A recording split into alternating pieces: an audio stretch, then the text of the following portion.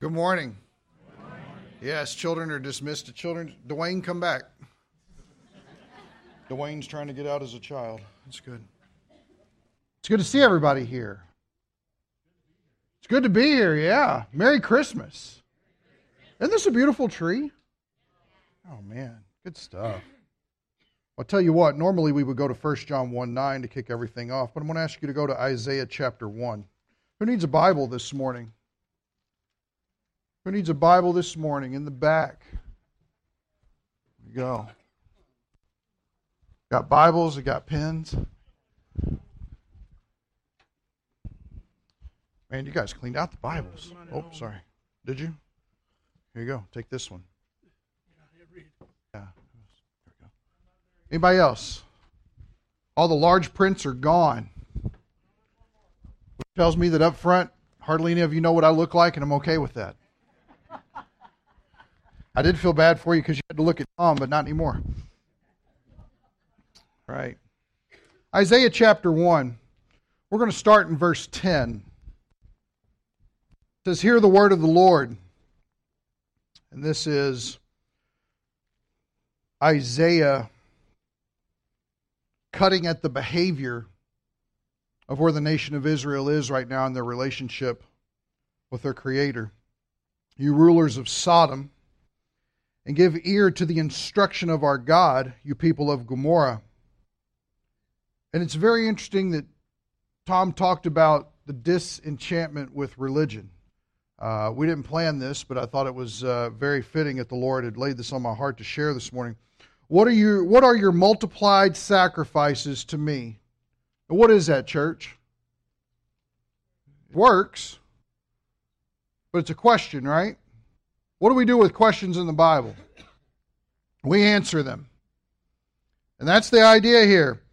When God says, "What are your multiplied sacrifices to me?" the answer expected is nothing. See, that's what's interesting about God. He's not so much concerned about what we're sacrificing for Him. That's why He's completely sacrificed for us. Look what it says. "What are your multiplied sacrifices to me, says the Lord? I've had enough of burnt offerings of rams and the fat of fed cattle. And I take no pleasure in the blood of bulls, lambs, or goats. When you come to appear before me, who requires of you this trampling of my courts?" In other words, you might be bringing a lot of well-to-do quality offerings, but in doing so, because your heart's not right, you might as well be desecrating the holy place where you're standing. Verse 13, "Bring your worthless offerings no more," which is interesting because when you talk about the fat of fed cattle and you talk about burnt offerings of rams, if you know anything about the law, we're talking about some pretty high quality things. This isn't Big Lots here, okay? This is, what is a good major store, ladies? Macy's! There you go. This is Macy's. And what is he saying? Macy's is the dollar store. That's what he's saying. "Bring your worthless offerings no longer. Incense is an abomination." That word abomination means horrible. It's horrible to me. "New moons, Sabbath, the calling of assemblies, special times when you're going to meet," is the idea here. "I cannot endure iniquity in the solemn assembly. I hate your new moon festivals and your appointed feasts. They become a burden to me, and I'm weary of bearing them. So when you spread out your hands in prayer, I will hide my eyes from you." Now think about that. God says, because your heart's not in it, because you think that a checklist of religion is how you have an intimate relationship with me, don't even bother praying. I will hide my eyes from you. "Yes, even though you multiply prayers, I will not listen. Your hands are covered with blood." They're not worth bringing. That's a question we need to ask this morning. What do we have on our hearts that we're bringing to the Lord this morning that He doesn't even care to have in His presence? "Well, I showed up to church."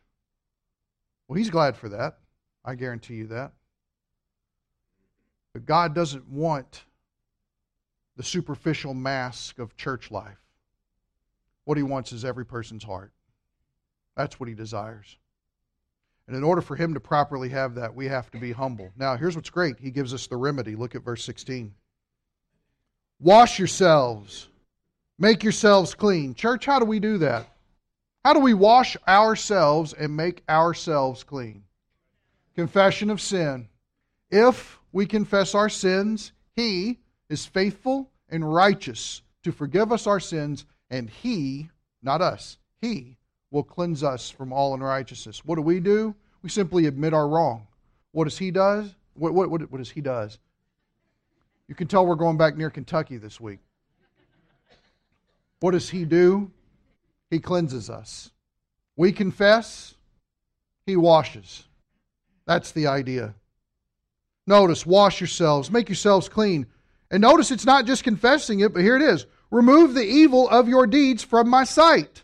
Cease to do evil. Learn to do good. Seek justice. Reprove the ruthless.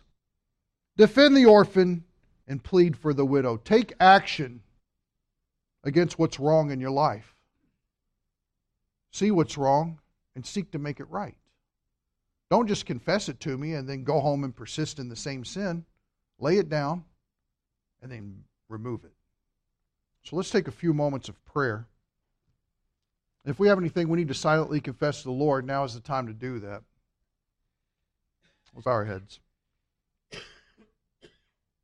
Father God, we often try to keep up appearances and to mask sin or the shame or the hurt that we deal with. We pray, Father, for your mercy to convince our hearts that the best possible place for us to be is open before you. For all that you are, for us to just get a glimpse of understanding of that, Lord.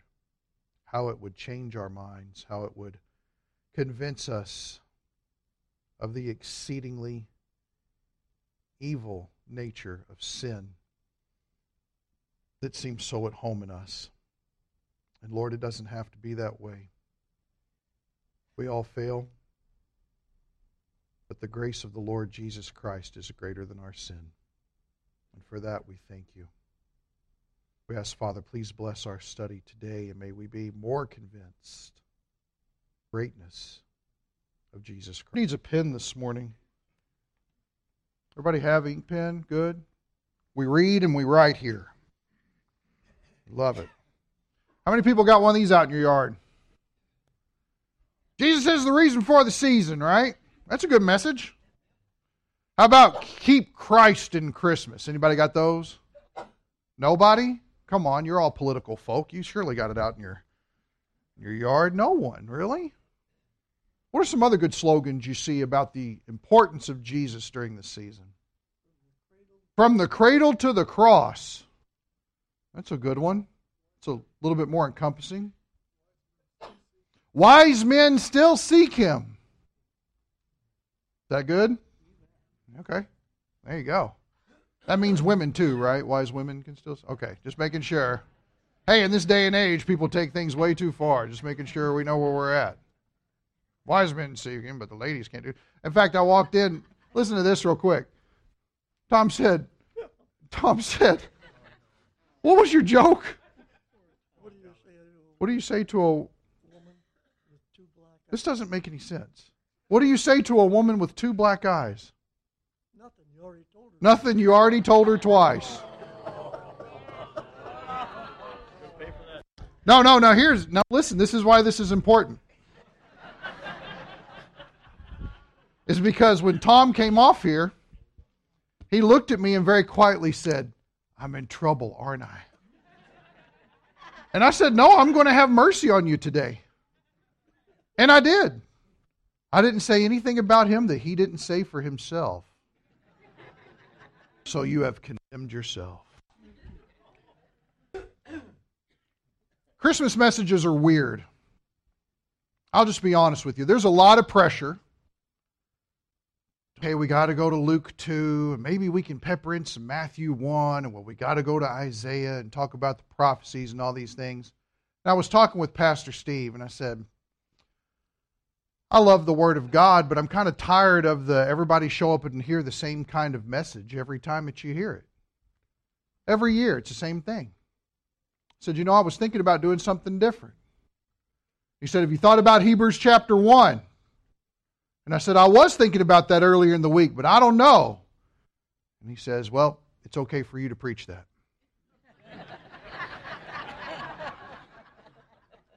And I said, you realize if this message falls flat, I'm directing everybody towards you. And he smiled, and he said, I can take it. Let's turn over to Hebrews chapter 1. I appreciate messages like Jesus is the reason for the season. I appreciate that we need to keep Christ into Christmas.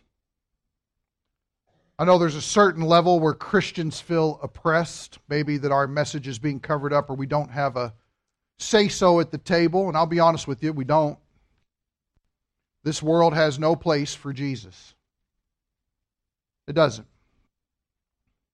Nobody wants to know what he thinks. Nobody wants to know what he has to say. And somehow, if you bring it up when you're just trying to offer an alternate opinion to the table, all of a sudden you've become narrow-minded, even though it's not welcome. But I'm convinced that this isn't enough. And here's the reason why. When we think of Jesus at Christmas, what do we think about? What do we think about? Think about his birth. We think about what? Little baby in the cradle. Everybody likes a little baby in the cradle, don't they? We've covered it all with hay, and we set him in there. And for some reason, the light's shining on him, and everybody's bowed down around him. And the halo, yeah, if you're super spiritual, you got the halo in there, right? If you're a little American about it, you gave Jesus blue eyes for some reason. We don't know where that came from. But a child's cute, right? And very unassuming. And that is only a small sliver of who Jesus Christ is. And I think one of the things that we could stand to have maybe around Christmas time is, of course, a consideration of his birth, but to understand that Jesus Christ is like a diamond. There are many glorious sides to him that all encompass one whole. And as any fine piece of jewelry that anyone would spend time examining for its quality, each piece, each side, each point that reflects light needs to be examined and appreciated and cherished. I can't think of any passage in the Bible that does that better than Hebrews chapter 1. You read a lot of commentaries on there, and they're like, there are 7 things that the author points out about Jesus because 7 is God's perfect number. I think I found about 40. And I'm going to share every one of them with you today. Now, pastors, hey, here's the thing. No Sunday school. See, you guys know. You're sitting down and all of a sudden you started to feel the sweat come out of your pores. You're like, there's no Sunday school today. Nothing's stopping him. But you're doubly in trouble because I'm not preaching next Sunday. So I got to get it all out today. And Megan still kept walking in. That's good. Surprised she didn't turn around and be like, well, I'm supposed to get through the entire chapter. We're probably going to cover 4 verses today. But, just so that we understand, let's read through from verses 1 through 14, and then let's back up and let's discuss it. Chapter 1, verse 1. God, after he spoke long ago to the fathers in the prophets, in many portions and in many ways, in these last days has spoken to us in his Son, whom he appointed heir of all things, through whom also he made the world. And he is the radiance of his glory, and the exact representation of his nature, and upholds all things by the word of his power. When he had made purification for sins, he sat down at the right hand of the Majesty on high, having become as much better than the angels, as he has inherited a more excellent name than they. For to which of the angels did he ever say, "You are my son, today I've begotten you"? And again, "I will be a father to him, and he shall be a son to me"? And when he again brings the firstborn into the world, he says, "And let all the angels of God worship him." And of the angels he says, "Who makes his angels winds, and his ministers a flame of fire?" But of the Son he says, "Your throne, O God, is forever and ever. And the righteous scepter is the scepter of his kingdom. You have loved righteousness and hated lawlessness. Therefore God, your God, has anointed you with the oil of gladness above your companions. And you, Lord, in the beginning laid the foundation of the earth, and the heavens are the works of your hands. They will perish, but you remain, and they all will become old like a garment. And like a mantle you will roll them up. Like a garment they will also be changed. But you are the same. And your years will not come to an end. But to which of the angels has he ever said, "Sit at my right hand, until I make your enemies a footstool for your feet"? Are they not all ministering spirits sent out to render service for the sake of those who will inherit salvation? Let's start with the beginning, verse 1. God has spoken. God has something to say. And in former times, which we understand as the 39 books of the Old Testament, he sent prophets in order to expound upon his message to people. One of the greatest mistakes we make when we read the Old Testament is we love pointing fingers at other people. We too soon forget that the reason why a prophet of God was sent with the message of God is because the people of God had gotten off base. Because they were chasing after worldly things rather than being in alignment with the special calling to which they had been called. They were to serve a purpose. It wasn't just to be a prophet speaking to a people. It was to be a people that were manifesting God's goodness by keeping his precepts. They were to serve as evangels to the world. They were to be beacons of light. But instead, the darkness of this world overcame them. And when that light became diminished, not put out, prophets were brought up in order to go and speak truth back into their midst. It was meant to bring revival. When Jesus Christ shows up on the scene, things hadn't got much better. In fact, the Jewish people had moved largely away from this idea of fostering intimacy with Yahweh and the significance of their sacrifices, the fact that you actually had to have something sacrificed so that you were very much shocked at what your sin was costing in front of your eyes. What this was to do was to generate in people a humility that was otherwise unfounded, and a recognition of the constant need of God's mercy. These sacrifices were never a means of their acceptance with God, meaning to have relationship with Him. That was already established. And it's established one way and one way alone, by faith. But this was about having a sensitivity towards sin to where you would lay it down, you would deal with it, you would confess it, you would come to terms with it. And if we're familiar with Romans chapter 1, we know that there is everything in this world that tries to suppress and cover up things that are wrong. So God wanted to take a step further. And this is what we find in verse 2. Notice he says, in these last days. Now, you've heard me say this before. Are we in the last days? And when did that start? It started when Jesus Christ was born. The last days began when Jesus showed up on the scene. Why? Because in these last days, look what it says. He's spoken to us, how? In His Son. The person of Jesus Christ has something to say at a volume that a prophet could not accomplish.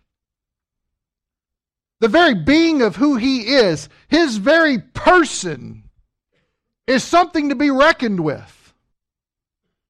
Every person has to deal with it.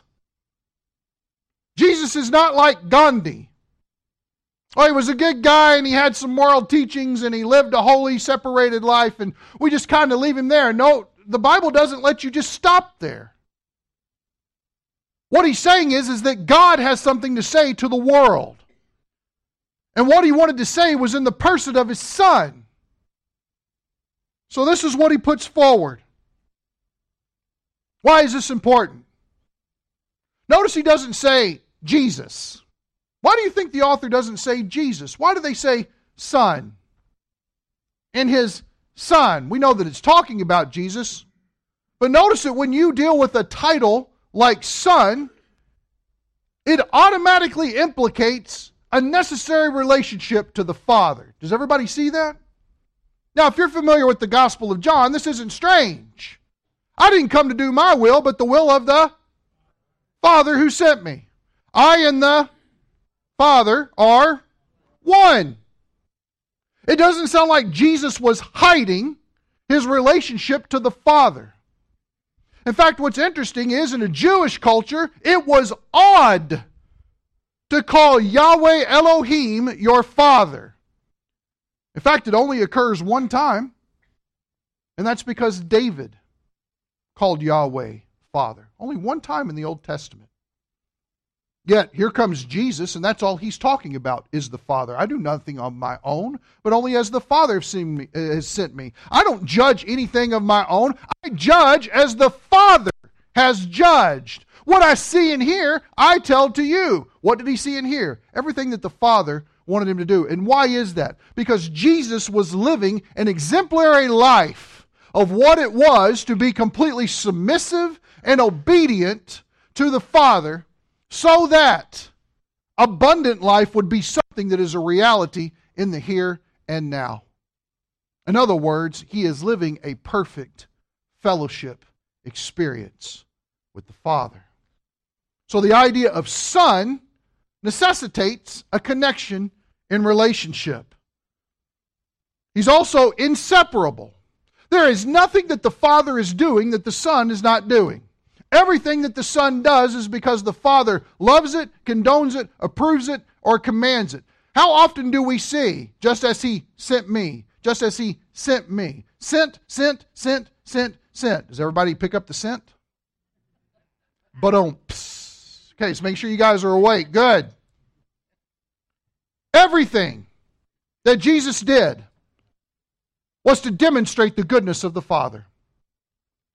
Not only this, but if the title of Son is given as a means of how God wanted to speak in these last days, then what it's demonstrating is that Jesus is deity.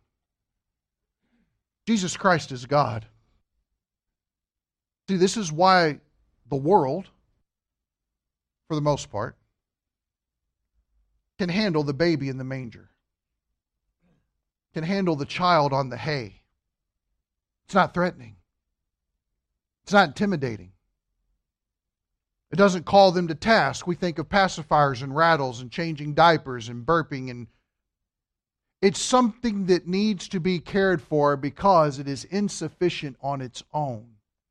Everybody see that? But is that Jesus Christ? No. A lot of times it's what the world wants to see and believe about Jesus Christ, and sadly it's all that in this prime season the church puts forward about Jesus Christ. Jesus Christ is God. At least the Bible says that. From everything that He said, we have no reason to think any differently. How do we know that? Because His life was sinless. That's important. We'll come back to that. Notice in these last days, God has spoken to us in His Son. If He spoke to the prophets in order to call people back to truth, what do you think He was speaking in the person of His Son? Jesus Christ, if you're in hermeneutics class, you've learned this. We've talked about it over and over. Jesus Christ is the apex of everything that God wants to say to the world. The Old Testament prepares the way for Him. The New Testament explains everything that He was about. But He is the pinnacle of God's revelation. Everything that God wants to say to you and me, He says through the person of Jesus. Not only that, but we've got some good stuff. Notice that in these last days, talking about the present time, look what it says after that. Spoken to us in His Son, whom He appointed heir of all things. Where does that point? If the last days are present, where does the heir of all things point? Future. See, not only is Jesus everything that God wants to say in the present, if He is the heir of all things, He is, what is an heir? One who's going to inherit. And if God is the creator of the world, He is not a creation, He is the creator, has always been and always will be, currently is, maximum at all times. What this tells me is that if He is going to be the heir of what God has to give to Him, then Jesus Christ is going to rule. At a future time, He is going to rule. In fact, we're going to see it possibly in two places here, talking about the right hand of the Father. It's mentioned 14 times in the New Testament about how Jesus Christ is on deck to step into a place of rulership in all things. All things. And I'm not a brilliant man, but I believe that ALL means everything. All things He will rule over. All things. Now, if you're here today and you have Jesus Christ as your Savior, that should be an extremely comforting verse. Because what does that tell you? The future is of no consequence. You don't have anything to worry about. There is no fear if you know who's running the show in the end. It's going to be His. It is guaranteed by the promise of God. And so far, God is batting 1,000. It's a good bet. If you're here today and you don't have Jesus, this is a situation you need to consider. Because someone who you don't have a relationship with now is going to most certainly and emphatically rule in the future. How do you deal with that? That's something to consider. Because they are in charge. And regardless of how we would like to run amok in life and think that we have no consequences to deal with, we'll worry about what happens later. This tells us otherwise. So notice, not only is the present of the last days when God is speaking to us through Christ, not only has He been set or appointed to be the heir in the age to come, the King of all things, but notice this, through whom also He made, everybody see the word world there? Bad translation. Ages. He made the ages, not just the world. He very much did that. But He also, through Jesus Christ, God made the ages. Every age in which any person lives, Jesus Christ was an indispensable ingredient that had to be there. You know what this tells me? It tells me that Jesus Christ is also the Creator. What tense do we deal with when we talk about that? Come on, church. If you need coffee, we'll have Art wheel some down the middle aisle. What are we talking about? Past tense. So we've got a present understanding that God wants to talk to you and I through His Son. He's got something to say, and if He's God, whatever He has to say needs a response.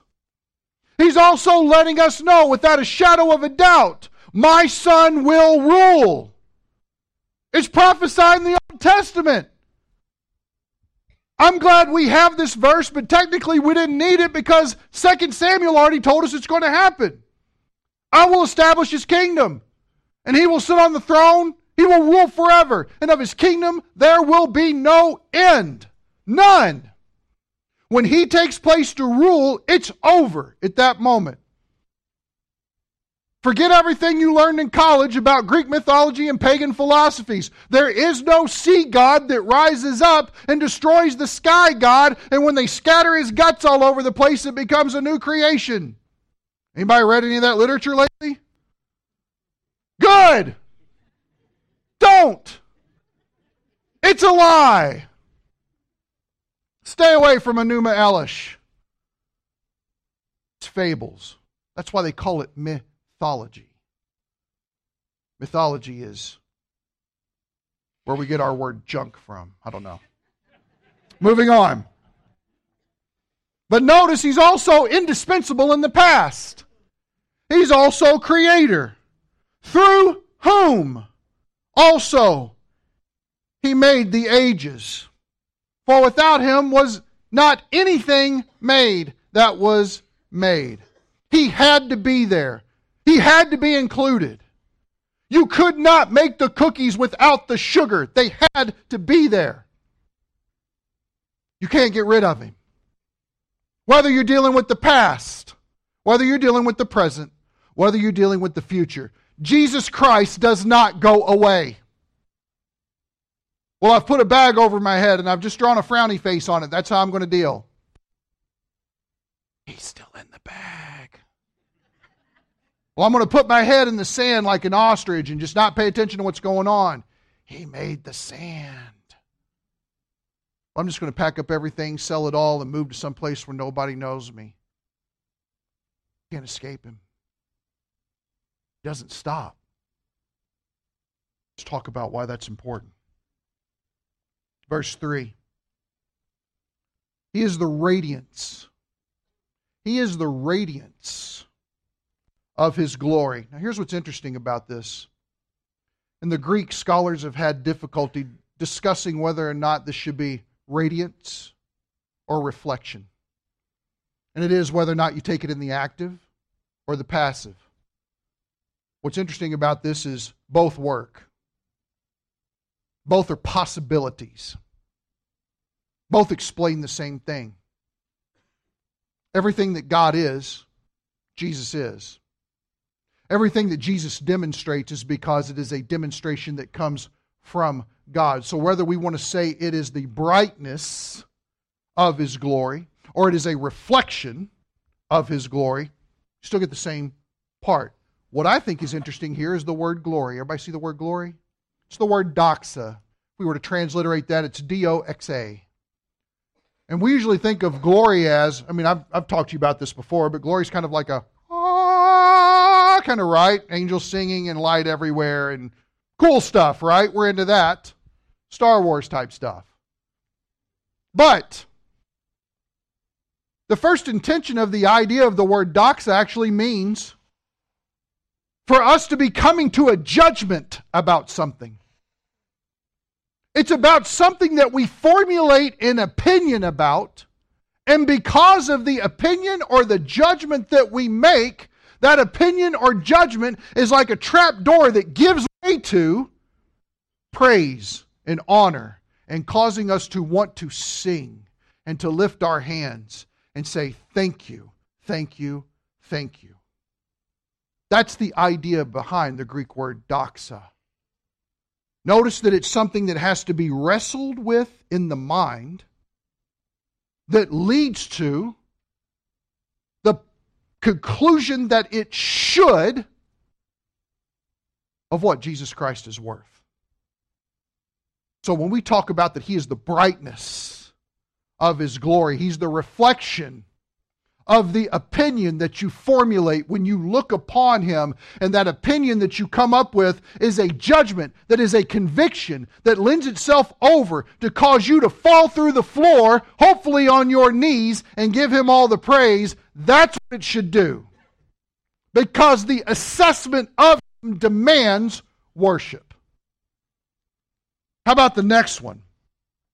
And the exact representation of His nature. Let me say it this way. It is the minted impression or imprint. Think of the quarter. Who we got on the quarter? Good, I'm glad you guys know that. Washington. Who's on the penny? Lincoln, good, we know it. Are they made of copper anymore? No, can't afford it. That's great. What's that? It's only worth a penny. That's true. It's true. Who's on the $1 bill? Come on, guys. We don't use cash anymore, do we? Too busy debiting it up, right? And then who's on the $5 bill? Jefferson's on the 5? Not George Jefferson. Right? You got it. Then Bill Clinton's on the 3. All right, so let's move on. You can have fun here. It's okay. The exact representation of his nature. The idea here, exact representation. Imprint. It's an imprint. As you would go through and you would mint a coin, you would stamp it so that it has a likeness. It's almost the same idea as reflection here. When you look at it, you see the exact representation of who it was supposed to emulate or mimic. Well, that's what it's talking about in Jesus' relationship to the Father. He is the exact representation. That word representation is the Greek word where we get English word character from. It is the characterization of his nature. And here's the interesting thing about the word nature. It means the real being. Or one scholar put it this way. What God is, the Son is. They share the same imprint of being. There is no separation. There is none of this, well, I'm spiritual and I believe in a God. No. Do not settle for that answer. You may be spiritual, but you're ignorant. And why is that? Because Jesus Christ himself cannot be separated from the Father. If God is the Father, you can't take one and not get the other.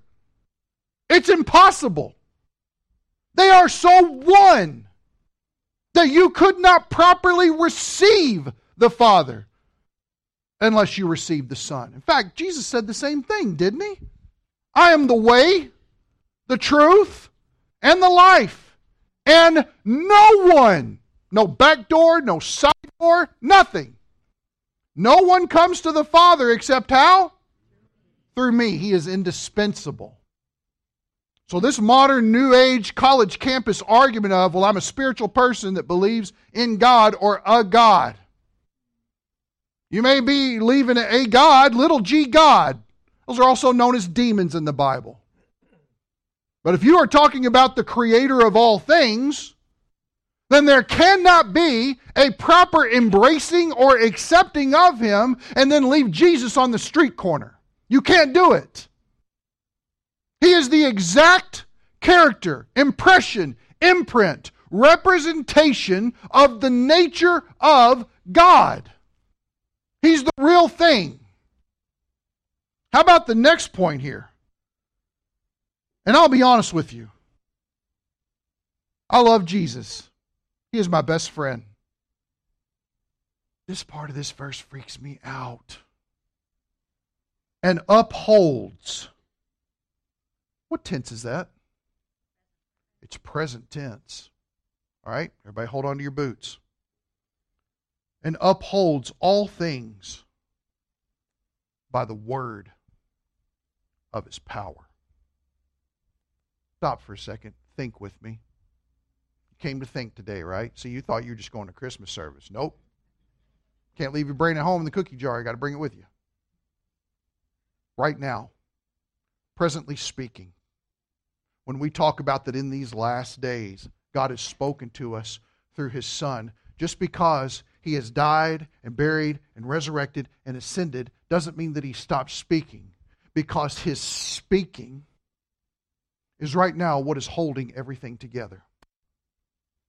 It's not gravity, folks. It's not the cohesion of molecules, the proper formula.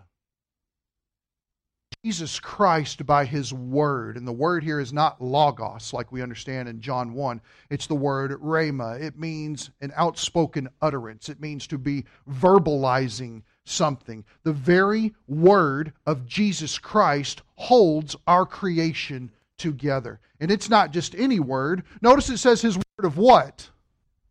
Power. The word is dunamos. It's where we much later, didn't mean this in the Greek, but much later decided that we would derive the word dynamite from it in the English. Because that's the idea of what that word captured back then. And so we bring it forward to get this. Because we like blowing stuff up, right? There you go. Yeah, who said that? Awesome. I love it. You man after my own heart. Yes. Blow it up. Notice, God's word through Jesus Christ is so explosive that it alone is what stands as the means of cohesion of all things that you see right now in the universe. Existence could not be sustained throughout the universe if God's word were not present. We have a God who speaks. We have a God who speaks through His Son.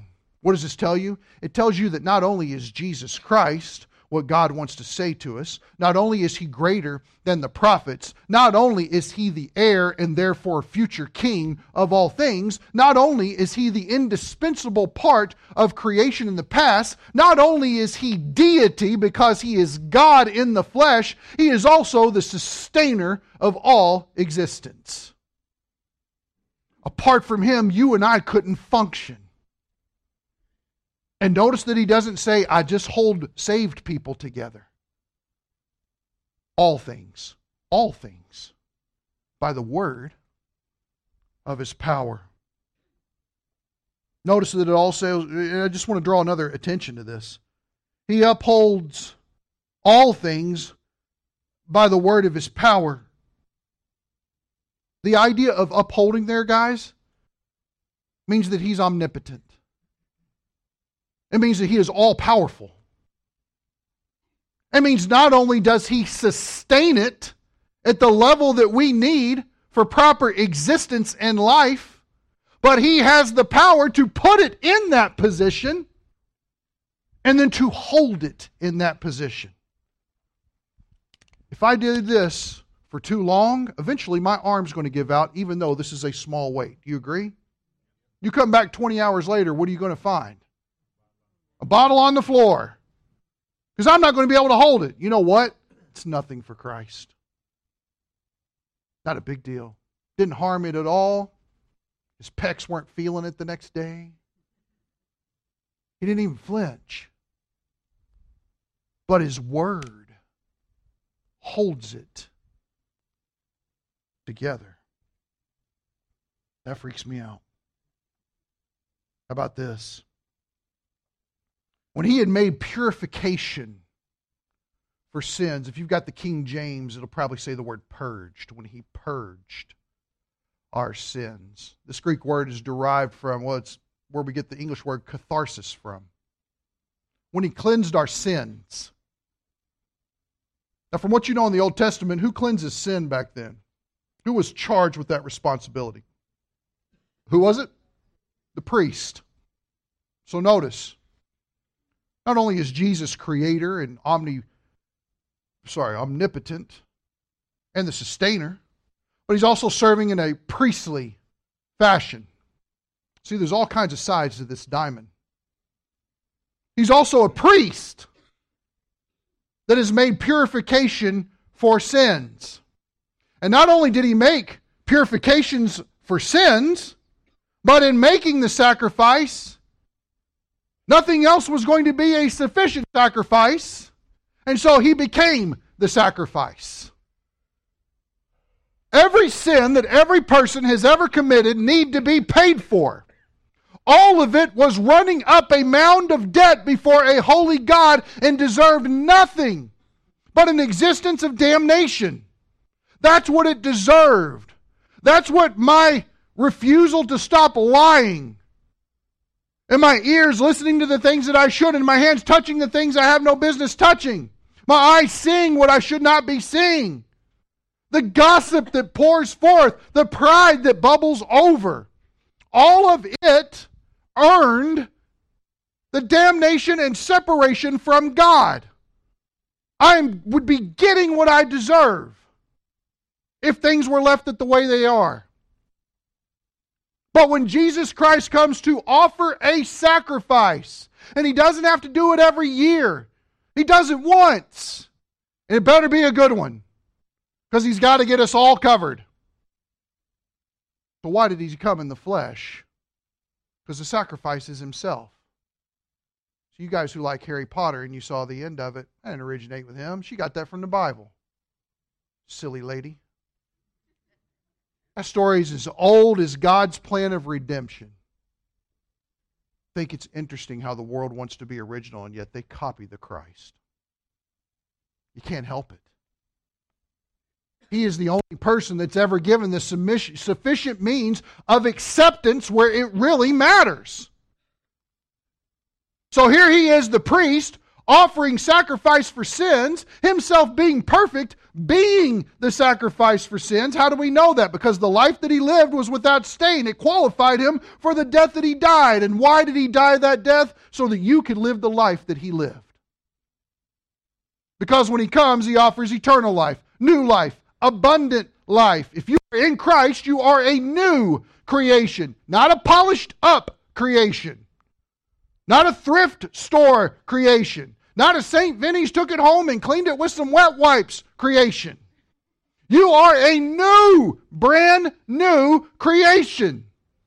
I don't know about you, but probably one of the greatest things people could use for this Christmas holiday season would be some newness in their life. Isn't that the reason why we buy ourselves so much junk? Got to have that new stuff. I don't know about you, but the thing we desperately need is a new life. And if we are believers in Jesus Christ, we need to know how to live it. Why is that important? Here's a reason why, guys. Jesus Christ doesn't want to live your life. He doesn't want to live my life. He knows my life, and He knows it's so pathetic He had to die for it. But what does He want me to do? He wants me to get out of the way so that He can live His abundant life through me and you. If you're a believer in Christ, that's what He calls you to. To yield, nobody uses that word anymore. To submit, to get out of the way, and to recognize His truth that holds all things together and is the best possible life we could live. What does that require of us? Humility, confession, a newfound Holy Spirit generated appreciation for the perfect sacrifice that is Jesus Christ. Now here's what I love about this. Not only is He the priest offering the sacrifice, not only is He the sacrifice Himself being a perfect sacrifice, but look what it says next. He sat down. I know I'm going to ask this. You probably think it's me. Don't you just sometimes wish people would just sit down? I was thinking that as soon as Tom got up there. I had to get one in today. He sat down. When I go over here and sit down, you're going to assume that I'm done, right? The same for Jesus. There wasn't anything left to sacrifice. This sacrifice did the job. Ain't got to sacrifice anything else. And not only did it do the job, but here's the interesting thing about sitting down, is that when He sat down, there was no more sin to pay for. All was paid. Well, what about the sins I'm going to commit this coming week when I meet my family for Christmas? See, I know you, and you know me, so we're just going to have this understanding. All of our sins were future when He died, and He paid for all of them. Every bit, every one. In fact, if one sin would have gotten out from under His atoning sacrifice, sin would be greater than our Savior. Impossible. In fact, isn't that one of the three avenues of which He is triumphant? He has conquered sin, the devil, and the grave. Yeah? Notice that. Why is that? Because He does it perfectly. Because when God puts His solution into action, it completely, sufficiently satisfies that need. Not only does He sit down, but He sits down at a special place. Where is that? The right hand of the Father. Is He ruling now? No, He's not. Look at your world. He is not ruling, but He will. How do you know that? He's the heir of all things. The future belongs to Him. He has a kingdom that is not made with hands, that when it touches down on this earth will never be toppled or conquered. It will endure forever. It's stability, guys. It's security. In fact, here's the interesting thing. I can't think of a concept that is better for eternal security. Once you're saved, you're always saved, than the fact that Jesus Christ is sitting. You see what I'm saying? If you were kind of teeter-tottering between heaven and hell based on what kind of sins you committed, then He needs to get up and do something. Because I'm not going to save myself. In fact, it was because usually I spent too long examining myself that put me in the state of thinking that I was no longer in His loving, gracious grasp. See, I don't need Satan. I'm bad enough on myself. But I'm thankful that the focus is never to be on me. It is always to be on what Christ has already completed. So when He sits down at the right hand, there's a lot there. How about this? Look at verse 4. Having become as much better than the angels. You ever notice there's a lot of talk going on about angels today? So all the papers here, let's go read our horoscope and find out what our week looks like. Connected to angels, isn't it? Fallen ones. Demonic. Well, it's just my angels watching over me. Well, when that child died, they sprouted wings and became an angel. No, they didn't. Again, like the baby in the manger, these are the things that we conjure for ourselves to make us feel more comfortable about dealing with reality. The Bible doesn't allow for that type of stuff. People don't become angels. Angels are angels. Angels are very real. And here's what you know is Jesus Christ is better than all of them put together. Notice, He's better, much better than the angels, as He has inherited a more excellent name than they. Now, that's not the word Jesus. That's the title, Son. Watch what happens here. For to which of the angels did He ever say, "You are my Son, today I have begotten you"? Did He ever say that to an angel? No. In fact, when we deal with this idea of son, we're not talking so much like a earthly situation, relational aspect. We are actually talking about a title that is upon Jesus Christ, eternally given, because He is the inheritor and heir of all things. When we talk about the idea of begotten here, we're not talking about the fact that He was somehow created. We're talking about His preeminent role in all things. He is the head of all things. All things will culminate in Him. Nothing will get past His sacrifice of the sin that He gave. And for people who don't accept that pardon, nothing will escape His judgment when He does so righteously and perfectly. You can't get away from Him. God never made this offer to the angels. He never brought them into this type of relationship. But notice it says, and again, He never says this to the angels, "I will be a father to him, and he will be a son to me." If you want to answer those questions, it is N-O-N-E. None. That offer was never made to angels. Verse 6. And when He again brings the firstborn into the world, this isn't talking about the incarnation, this is talking about the second coming of Christ. When He again brings Him into the world. What is firstborn there? It is the title of preeminence. It is not that He's created. It is as firstborn sons, a concept throughout the Old Testament, have special privileges, have double inheritance, have exclusive rights in the family. All of those rights are given to Him. And notice what it says here. When He brings the firstborn into the world, He says, "And let all the angels of God worship Him." Now, if you're in hermeneutics class, I'll go ahead and promote it till the cows come home, even though we're halfway through it, you would notice this is an Old Testament quotation, and you would go and you would look it up. And you would find in Psalm 97 that it doesn't use the word angel, it uses the word little g, gods. You know what that tells me? It tells me that regardless if they're a compliant angel or if they are a fallen angel, They will have no choice in all of eternity but to worship Him. Doesn't matter what side they're on. Every knee will bow. Every tongue will confess. There's no getting away. There's no hiding. Rebellion comes to an end. And He will rule all and He will be praised by all. Notice what He says here. Let all the angels of God worship Him. Verse 7. And of the angels He says, who makes His angels winds and His ministers a flame of fire? And all God's people said, what in the world does that mean? If you compare this to the rest of the context, it's talking about, are angels powerful? Yes, they are. Do they also change? Yes, they do. And what you find is this is being a contrast that is given between the changeable, even though powerful, changeable nature of angels and the unchangeable Son. Watch what happens here. Let me show it to you. Verse 8, but of the Son, He says, your throne, oh what? God, deity. He's talking to the Son, calling Him God. Your throne, O God, is forever and ever. It doesn't quit. And the righteous scepter is the scepter of His kingdom, His ruling, His justice, His authority, all righteousness.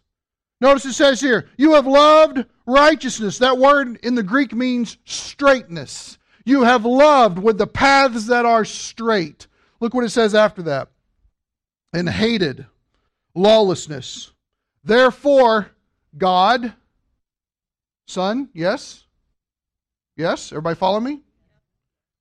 Comma, your God, who's that? Father. Notice that.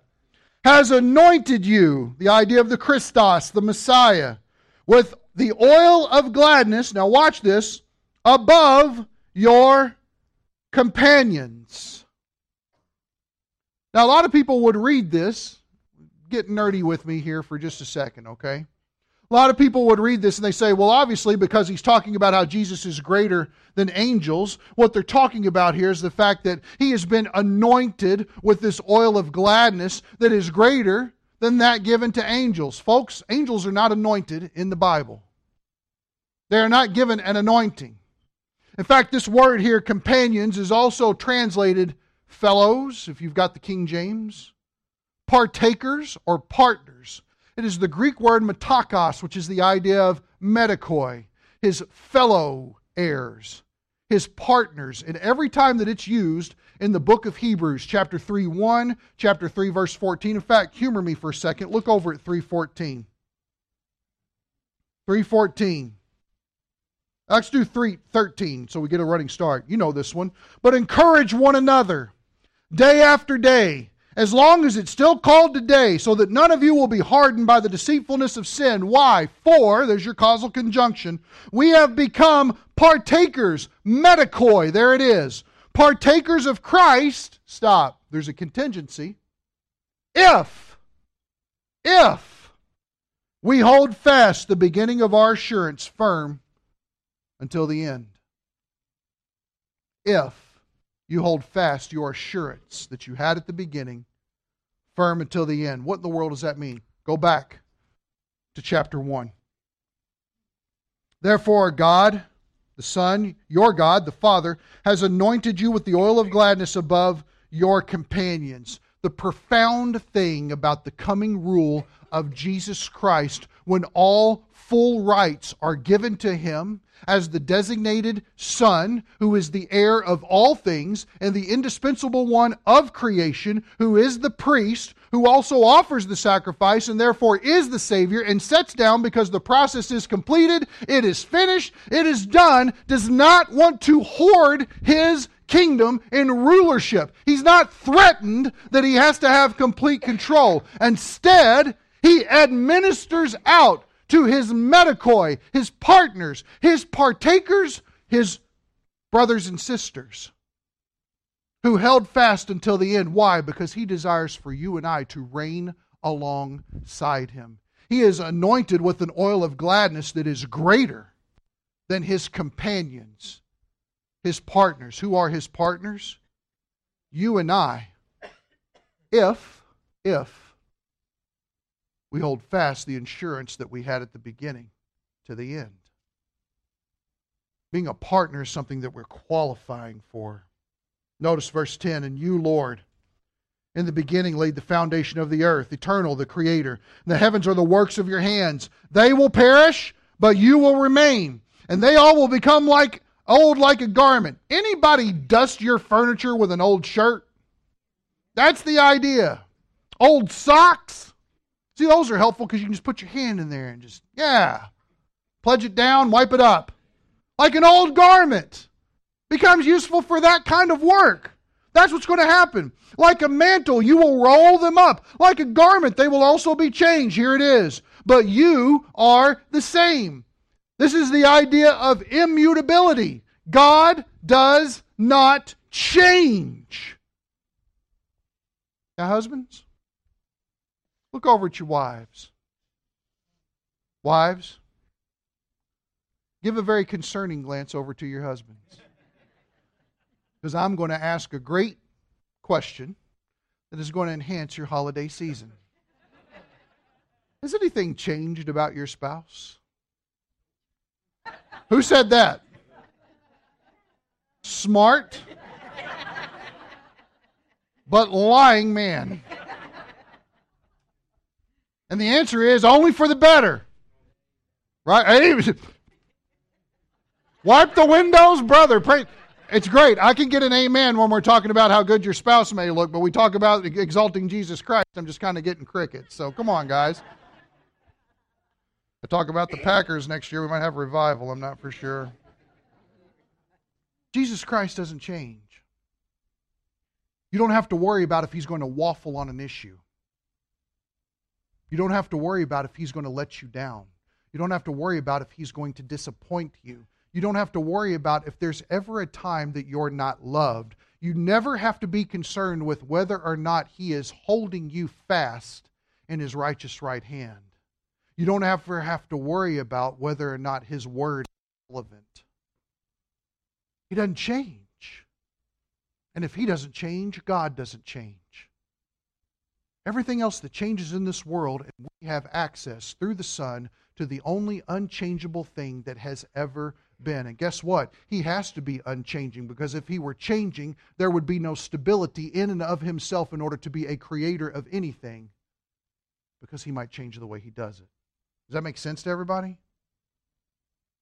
So His stability, His unchangingness is the very thing of which we bank hope on. Because God loved the world and He gave His Son. And if you believe in Him, you won't perish, but you have eternal life. Is that going to change? No! And is that not the beauty of the gospel of Jesus Christ? It is planted on an unchanging message.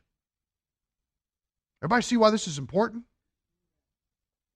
So notice here, your years will not come to an end. You're eternal, always existing, never changing. Verse 13, but to which of the angels has He ever said, sit at my right hand? Any of the angels He ever given that privilege to? No. Notice, sit at my right hand sit there until I make your enemies a footstool for your feet. Until a time when all opposition will be moved out of the way so that you can move from the right hand and ascend the throne as the rightful heir. Notice what He says about angels, verse 14.